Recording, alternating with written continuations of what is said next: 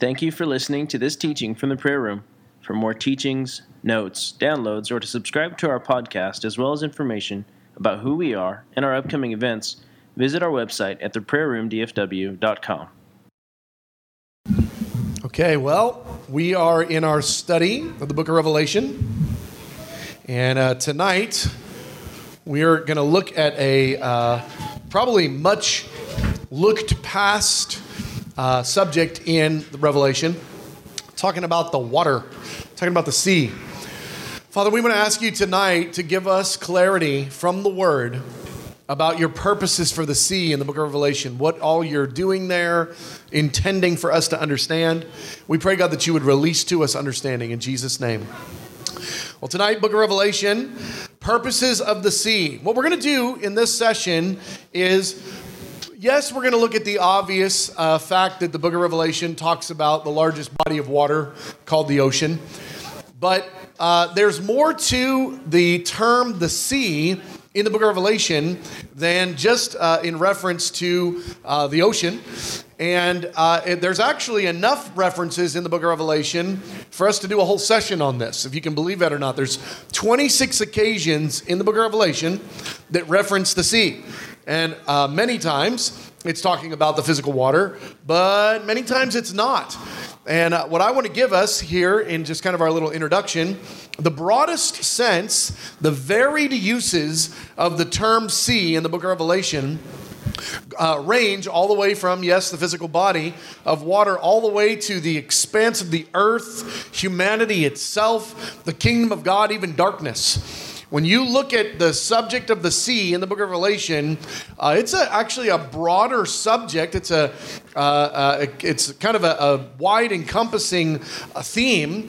And the idea being, whether you're talking about the physical boundaries of the water, it's massive, it's enormous, or you're talking about these symbolic usages, the idea is that it's all encompassing. It's a very broad, wide spanning, sort of a concept. And so just in this intro, we'll look at a few of the instances that aren't talking about the water. Let's look here. First, we see that heaven has a sea of its own of sorts. It's called the sea of glass like crystal, or a sea of glass mingled with fire, depending on the translation. Looking here at Revelation 4, verse 6. What I want to do in this session is I want us to connect the purposes that the Lord has in even having the subject of the sea be referenced so many times in the end time book. I mean, why is this so many times referenced? 26 times is a good amount of literature in the book of Revelation. There's a lot of subjects that we've done in this series that did not get referenced even half that many times. And so why is this subject so prolific throughout the end time drama? And how does it relate to both the physical sea and then also these other references? So here, looking at the sea glass like crystal, Revelation 4, verse 6. Also in front of the throne, there was what looked like a sea of glass, clear as crystal, and in the center around the throne were the four living creatures, and they were covered with eyes in front and in back. So what is this sea of glass? We see that it's in front of the throne, but what's going on there? What's the purpose of this? Well, we find out in Revelation 15, verse 2, a little bit more about its purpose, its function. And I saw something like a sea of glass mingled with fire, and those who have victory over the beast, over his image, and over the mark and the number of his name, standing on the sea of glass, having harps of God. And what we see in these two connected verses is now we understand the geography of the sea of glass like crystal is in front of the throne of God. But the function of this sea of glass is that the saints have got their worship instruments and they're standing on top of it. So this isn't a sea in the sense of its water. It's a sea in the sense of it goes on forever. So if you're standing on the seashore and you're looking out over the ocean, it just goes on into the horizon. That's the concept. But now we're talking about pavement. It's clear as crystal or clear as glass, but it's actually a giant assembly hall. It's an enormous gathering point for the saints. It says there in Revelation 15:2 that he sees on top of the sea, or standing on top of it, he sees those that have had victory over the beast. Well, we're told in Revelation chapter 7 that the number of the martyrs, the numbers that come out of the Great Tribulation, it's incalculable from all the different tribes and languages and tongues. So you're talking here about, you would need something that could be described as a sea, because you're talking about a couple billion, maybe 3, who knows how many people are standing there in front of the throne. And in this passage, we see that they've got harps in their hands. They've got musical instruments. This is a massive worship gathering. This is going to be the greatest jam session of all time, and it's not going to happen once. Even folks like me are going to be armed with musical instruments. Ha ha to all of you. So, a massive assembly hall, but it's described as heaven's sea of glass. Okay? Well, what else?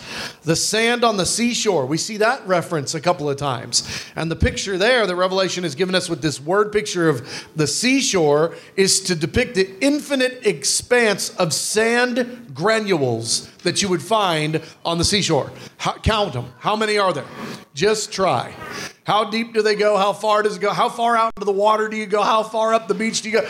How many miles that way? How many miles that way? The idea is this infinite expanse is the idea of the seashore. Because it's now not just the sea itself that's a big expanse. It's now the grains of sand that are on the seashore that now just go on forever in every direction. It's this wide expanse. The comparison is made that the countless number of those that will follow Satan after his release is referenced here, as well as the dragon standing on the shore of the sea, or the seashore. So how do we connect those two? Well, there's this allusion to the vastness of humanity. One, the vastness of humanity that the dragon is standing on the shore of, okay, with jurisdiction, with authority over the earth. But then also we see at the end of Revelation, after Satan is released from prison, it's interesting that the 2 times that the word seashore is used, it's both in reference to Satan. That at the end of the 1,000 years, when Satan is released from prison, it says that those that will follow him will be like the sand on the seashore, the number on the sand of the seashore. So here he is in Revelation at the beginning of the tribulation, and he's pictured as standing on that seashore. But at the end of Revelation, after the 1,000-year reign, now he's depicted as giving leadership to the number of this granules of sand on the seashore. So just that we would kind of see that picture of the vastness of it. Well, that then leads us into the word picture of the sea being of the sea of humanity, the entirety of humanity. So let's look here at Revelation 13:1 and Revelation 12:12. The dragon stood on the shore of the sea, and I saw the beast, that's the Antichrist, coming out of the sea. It had 10 horns and 7 heads, 10 crowns on its horns, and each of them had a blasphemous name. We'll look at Revelation 12:12. Similarly, gives us a twofold woe. It says, woe to the earth. That's actually talking about the physical earth. It's talking about the planet, of which many times in the Word of God we see the creation groaning. We see the depiction of the earth almost like the earth has a personality. But then we also see a woe being given to the sea.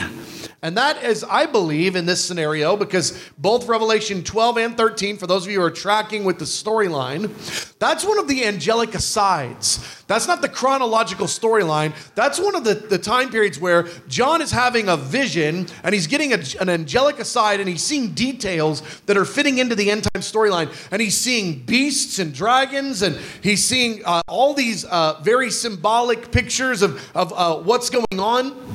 And in this occasion, we see Satan, or rather we see the beast coming up out of the sea, and I believe that's reference to him coming up out of the sea of humanity. I don't think that he's actually going to come up out of the water. I guess he could, but I think it's coming up out of the sea of humanity because he is an embodiment of that generation. It says before he rises, rebels will become completely wicked. The increase of wickedness will cause the love of most to grow cold. It's the most wicked generation that's ever been. He's coming up out of them as an answer to their heart cry. He is a part of the response of, we want a savior, we want a king in our own image. And the most wicked generation that will ever have lived will see the Antichrist come up from the midst of it, embodying who it is, what it's about, and its desires. Also then it says, therefore you heavens and you who dwell in them, woe to the earth and to the sea, because the devil has gone down to you. Again, I think a piece of that picture, not the fullness of it, but a piece of that picture is woe to the physical earth and then woe to the sea of humanity that's occurring in this scenario. Because as the devil goes down, he's going to rage war against creation, and he's also then going to rage war against humanity. So again, just this mysterious interweaving of the physical ocean and this expanse of humanity, this unending number. All right, well, let's look here at part 2. That was our introduction, kind of a crazy introduction. Part 2, God who made the sea. I just want to go back to Genesis 1, and I want to talk about the physical body of water, the ocean. Genesis 1, verse 10. He called the dry ground land, and he gathered the waters and called seas, and God saw that it was good. I just want us to recognize just that the testimony of the Word of God, not that this is new information, but it's one of these things we kind of want to take into account as we read some of the crazy things God is going to do to the thing that he made that he called good. God made the sea. He looked at it, he said, good idea, self. Good job. The sea is good. He made the ocean, and he said it was good. It's important detail because the number of things that we're going to read here in just a moment are going to really challenge God's strategies. That we're going to be looking at some things here that are like, wow, these are difficult things to reconcile when God said that he made the water and called it good. Well, Revelation testifies to this same fact, that God's the one that made the sea. What an interesting point to make in the middle of Revelation. Why go back to Genesis 1? Why does Revelation more or less quote Genesis 1 in the account of the sea being created? Look what it says here. Revelation 10, verse 6, and Revelation 14, 7. I'm at the top of page 3 if you're following the notes. And he swore by him who lives forever and ever, who created the heavens and all that is in them, the earth and all that is in it, and the sea and all that is in it. And he said, there will be no more delay. This is heaven testifying a twofold statement or proclamation. One, God is the one who made the ocean. And two, somehow that's relevant in the end time drama. It's a reference to God's creation order, not just of all of creation, but in this particular sense, specifically of the water. He made the oceans. It says it in Revelation 10. But it's also a statement that somehow the relevance of the oceans play a role in the end time drama. Otherwise, why reference it? Why would it even matter? Well, it does. Revelation 14:7 says the same thing. Fear God, give him glory, because the hour of his judgment has come. Worship him who made the heavens, the earth, and the sea. And so here we go again. We're seeing this reference to God's creation of the ocean. Well, we'll circle back on this point a little bit later in this session, and then also, I believe, next session. But I just want to point out a very real and interesting fact that the book of Revelation testifies to, that just tells such a story. It is the opening line of an entire encyclopedia of books of information. And that is this. Revelation 21:1. Then I saw a new heavens and a new earth. So it's in a time period after the millennial kingdom. A new heaven and a new earth happen afterwards. For the first heaven and the first earth have passed away, and there was no longer any sea. There is coming a time where there will no longer be any sea.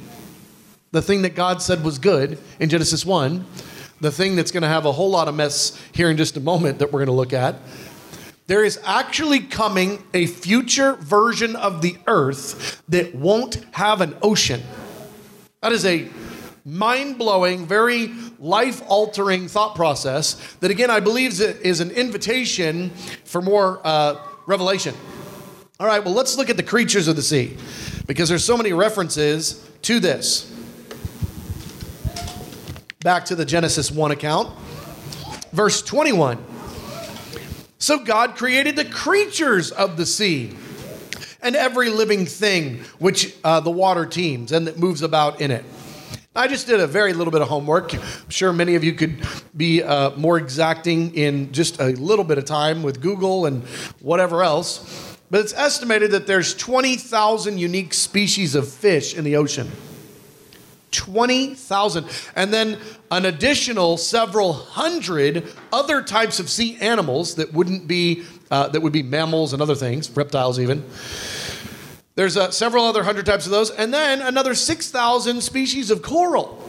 So the sea has got a lot of things going on in it, and God is the one that uniquely designed each one of those. They did not happen by evolution. God created them.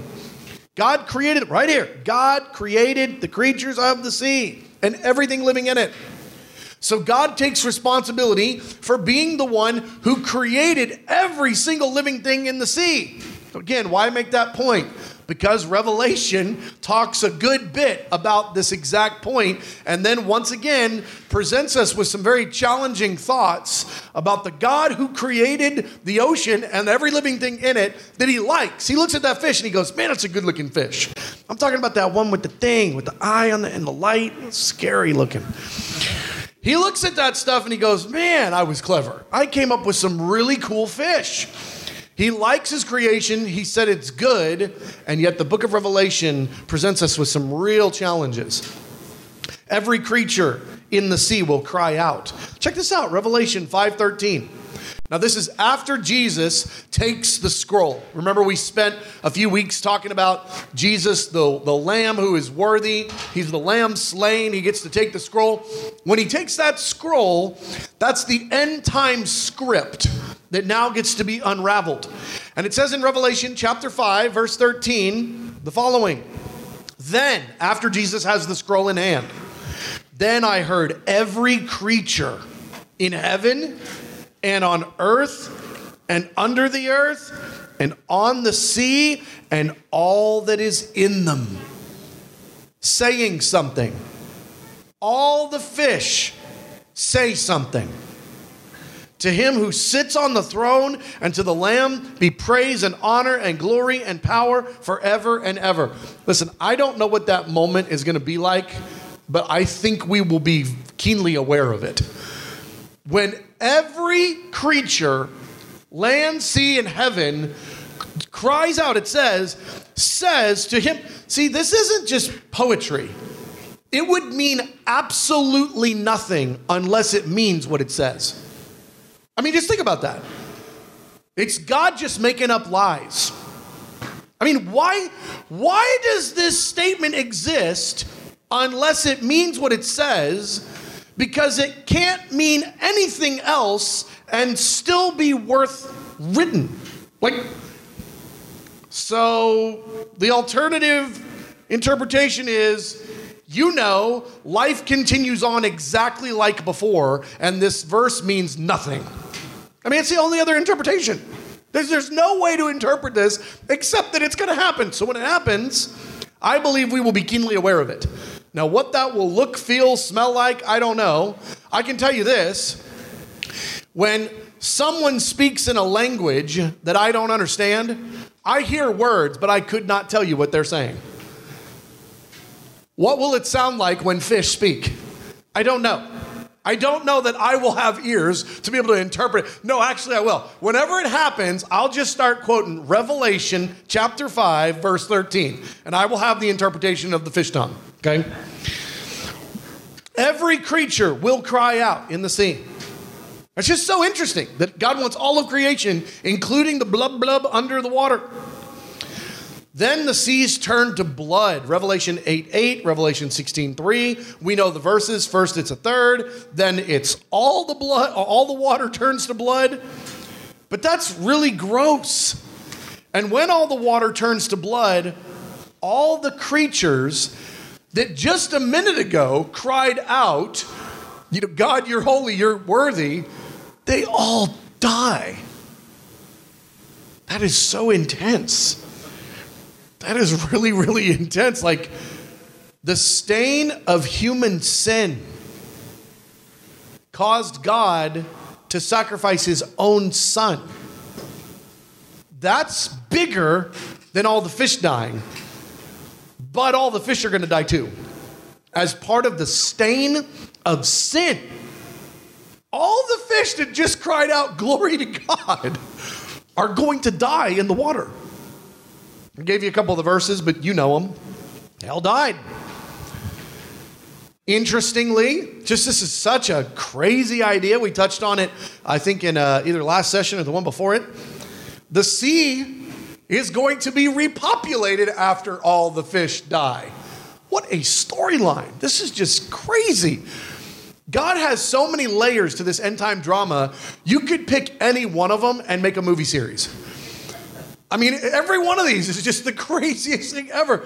The water is going to be repopulated. Look what it says. This water flows towards the eastern region, and it goes down into the Arabah, where it enters the Dead Sea, and it empties into the sea. The salty water becomes fresh. Swarms of living creatures will live wherever the river flows. There'll be large numbers of fish because this water flows there, makes the salt water fresh, so that where the river flows, everything will live. Now, we don't exactly know. Does it cause all the fish to come back to life? Does it bring new fish? We don't know exactly how that works. What we do know is, after this happens, there's no more ocean salt water. It's now all fresh water. It turns all the water into fresh water. That is just such a interesting thing that it's a double whammy moment. One, all the blood turns to water again, but it doesn't just turn to water because it was salt water before, it turns to fresh water. And now teams of living creatures just swarm wherever it goes. That's just, whoa, God, you care about the sea. A theory, and I don't have to be right about this. I don't have a dog in the hunt. But a theory of mine is, it is actually the animals coming back to life. As even part of the resurrection life, even as part of the glory of God touching the earth, even that renewal thought process. That's my thought. I could be wrong on that point. Whatever happens, it's going to be incredible. What we do know is the water will be fresh. Now, I throw this in there. This is another one of those, I don't have to be right, but it's in the Word, so I wanted you to see it. A possibility of strange old creatures joining whatever's happening here. Okay? Think dinosaurs. Psalm 104, 24 through 26 has never happened before. Psalm 104, 24 through 26 has never occurred. And again, I don't think that the Bible throws out silly ideas that have no meaning or relevance, that it's just for fairy tales. The Bible is prophecy. It's the Word of God. So if Psalm 104 has never happened before, then in my understanding of how Scripture works, Psalm 104 must still be future. Okay, but look what it says. How many are your works, Lord? In wisdom you made them all. The earth is full of your creatures. There will never be a time where the earth is more full of God's creatures than after the river of living water is flowing from the throne into the ocean and causing everything to live. There will never have been a time where that is more true. There is the sea, vast and spacious, teeming with creatures beyond number, living things both large and small. There the ships go to and fro, and Leviathan, which you formed to frolic there. Just so you know, Leviathan is a sea monster. Just food for thought. It would make sense to me, again, just another one of those thoughts, it would make sense to me that under Jesus' leadership, with the river of living water flowing into the ocean, we could get those dinos back. Just a thought. I could be wrong. But call me if I'm right. Okay, y'all, somebody look me up. All right, when the creatures are removed. So then, this just keeps getting crazier. So we had the water, and then it was good, and all the creatures were good, and then they all turned to blood, and then they all died, and then the water came from the throne and made them all alive again, and we got a Leviathan maybe. And then at the end of the millennial kingdom, Revelation 21:1, I saw a new heaven and new earth, the first heaven and first earth had passed away, and there was no longer any sea. Bye-bye fishies again. This is so intriguing. Where do they go? What happens to them? I have some ideas. But one thing is sure, God made them twice. And he likes them. So he's got plans. There's purpose. He made them twice or resuscitated, the blubber whales. I don't know. All right, now let's go to part 4, top of page 5, the battle that rages on the physical sea. Just rough estimate, the earth is covered 71% in water. That's not all ocean, but it's mostly. It stands to reason with the earth, of which the earth is the battlefield for the end time drama. It's not like it's just one continent or just one island or just one nation. It's all tribes, tongues, people, nation. The book of Revelation continually mentions the sea and the ocean and everything that's in it. The whole earth is the battlefield for the end time drama, not just one area, one continent, one island. So it stands to reason that the battle that is raging between Satan and God on the earth is waged on the planet, not just on the land. 71% of the earth is covered in water. So it makes sense that there's going to be significant components of the battle fought in relationship not only to the land, but also to the water. Well, we see plenty of reason to believe that straight on. First of all, Revelation 7, 1 through 3, promises that before any harm is caused to the ocean, the saints of God must be sealed first. But it specifically says the ocean. So it's talking here about the winds blowing on the land or the sea or any tree. These winds blowing, it's an allusion to the end time judgments that are about to be released. And God says, listen, before I release my end time judgments, before those winds start blowing across the land and the sea, before that happens, we need to make sure that the saints of God are sealed first. So even the sealing of the saints is in relationship to the sea not allowing any negative impact, any warfare from heaven's side of things happening to the ocean before the saints are sealed. That's just an interesting point because war is going to be fought on the ocean. The war between heaven and earth, the war between God and Satan, the war between Jesus and the Antichrist, the kingdom of light and the kingdom of darkness, it's not fought on the land. It's fought on the earth, of which 71% of its surface is water. So just another interesting kind of point there to take in.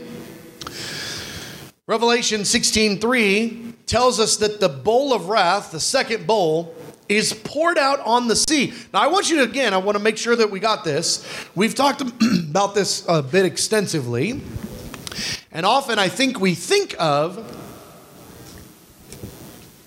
this second bowl having blood in it.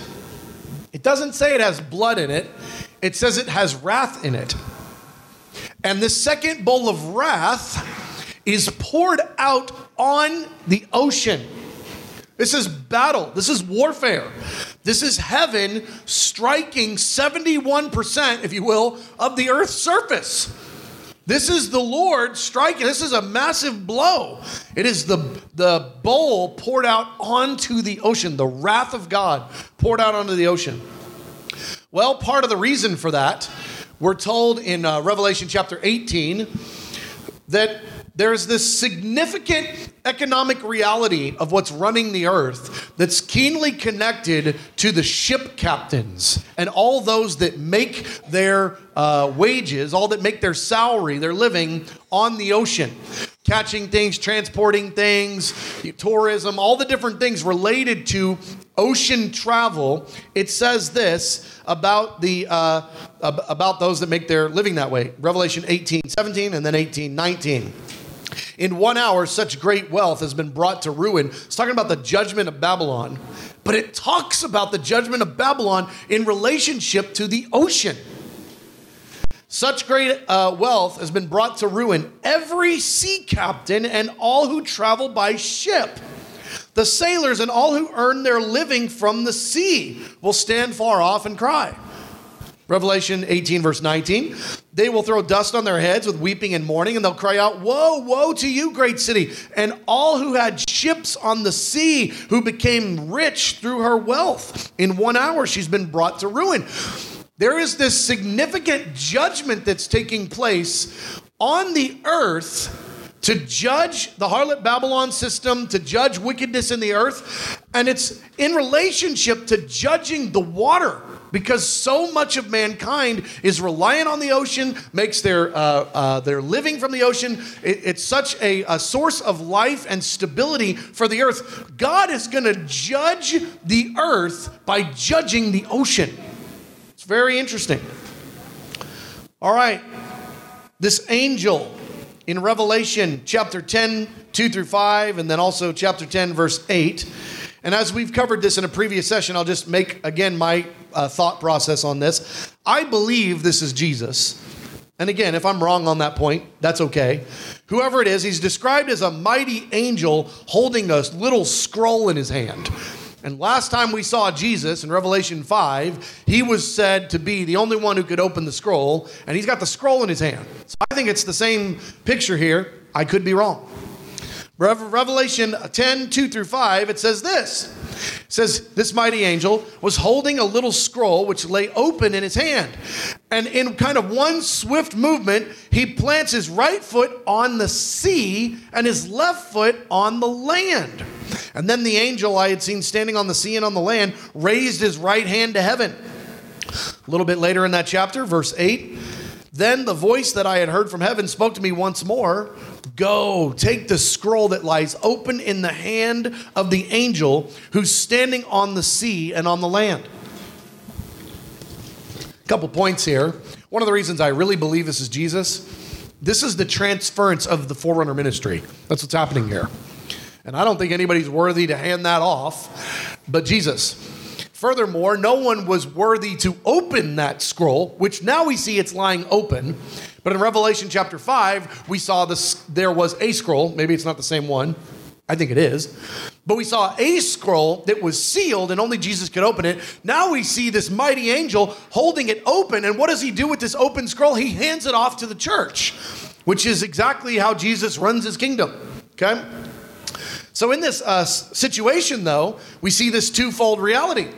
This mighty angel, or Jesus, whichever it is, this mighty angel, 50% of his impact is on the ocean.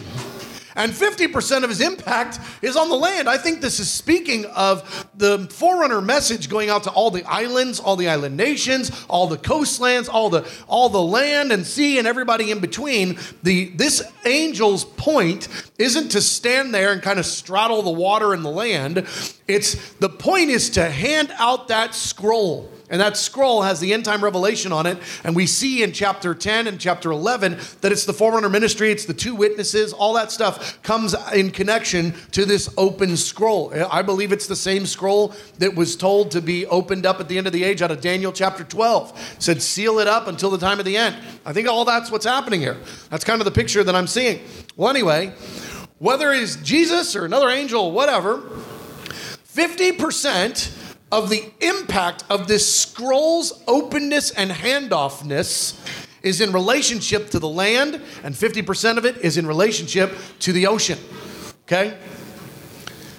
The mountains thrown into the sea, or a mountain thrown into the sea. This is another act of war. This is a war move. This is an act of violence. One of the trumpets includes something like a huge mountain. Okay, we covered this in a previous session. Part I want us to see now is the impact that's made on the ocean. See, when you think about the seals, trumpets, and bowls, you want to be thinking about God's calculated judgments, not just to the land, which only makes up 29% of the surface of the earth, but the other 71% as well, the ocean. And so here, this giant mountain is thrown to the earth, and it's got 1,000 things wrong with it when it's thrown. And it's thrown into the sea, and it causes tremendous tidal waves, such as the earth has never seen before. I mean, it's going to be the most tremendous thing ever when that giant rock is thrown, and it might well even be taller than wherever it's thrown in the ocean. Because if you got a giant mountain, that could actually, in many cases, eclipse whatever, water level depth it is, okay? A giant mountain can easily be taller than many places of the ocean, okay? Which means it would then be like a rock sticking up out of the water still, okay? It's a judgment. It's thrown to the earth. It causes tremendous quake or a wake in its path.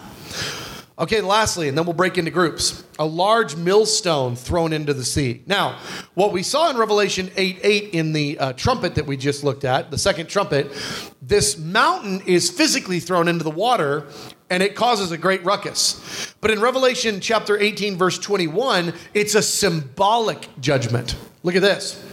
Then a mighty angel picked up a boulder the size of a large millstone, and he threw it into the sea. And he said, with such violence, the great city of Babylon will be thrown down, never to be found again. So it's a picture. It's a prophetic act. Did you know angels do prophetic acts? At least this one does. He throws a boulder into the ocean, but the picture is like what we've seen in Revelation 8:8 with the second trumpet, when the real mountain, the huge boulder, is thrown into the sea. But this one is now an angel throwing it into the sea, and he's saying, it's like that for you, Babylon. You're going to be judged like that boulder being thrown into the ocean, gone, and just, such violence. That's how you're going to be judged and how you'll be ended. Okay, so now let's break into groups. So the question is, Ezekiel 47 is talking about the millennial temple, and the river is flowing out from the throne, and it's flowing out into the sea.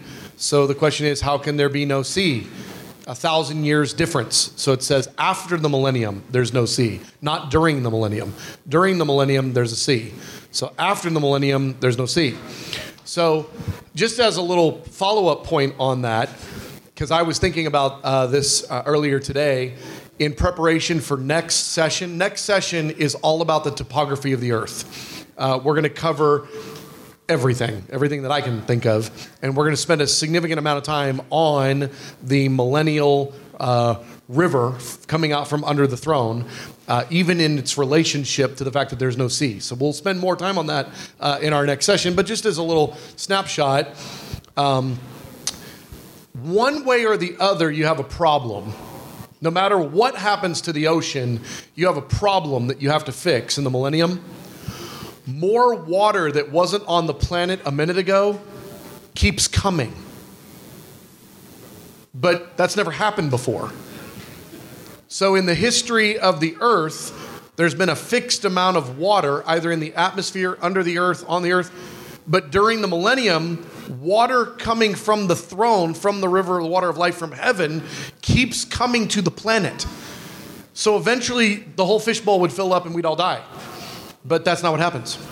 So there's some nuances there that we'll dive into a little bit in our next session. But the shortest version of the question that was asked is the millennial temple describes the river flowing for the 1,000 years of which there is a sea for it to flow into, for it to bring healing. But after the 1,000 years, there's no reason for healing anymore. There will no longer be any imperfection after the 1,000 years when the Father comes and rests on the earth after the final rebellion, the Revelation chapter 20 rebellion of Satan that we alluded to, in one of the sessions. There's no longer going to be need for healing. There's no longer going to be need for fixing the ache. The Father will actually be physically here with us. So there's a bunch of things that transition at the end of the 1,000-year period of time. And it's one of the things that actually, I'm really glad you brought up this point. It's one of the things we want to make sure we understand. The 1,000 years is an age that is different than this current age and is different than the age after it. There are rules right now for this age. The rules change in the next age during the 1,000 years. After the 1,000 years, the rules change again, and it's another age. And so we don't need to be, there's continuity, but it's not the same. Each age is different. Each age serves different purposes. So great question. Lots of little nuances there. Luke. Okay. Well, the statement, great question. Let me repeat it. Psalm 104, the verse about Leviathan and that, and we'll read it probably one more time to be helpful. Why is this a future prophecy and not a historical event? The perspective of the psalmist is that it appears to be seeing it. And the psalmist is talking about this as a reality that is well known. He's not saying, way back in time when things happened.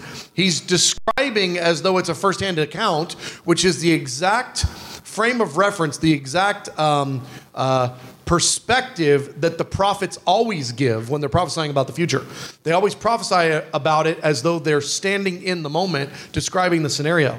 So just a couple of the tip-offs for me in this. How many are your works, Lord? Well, and wait, one more too.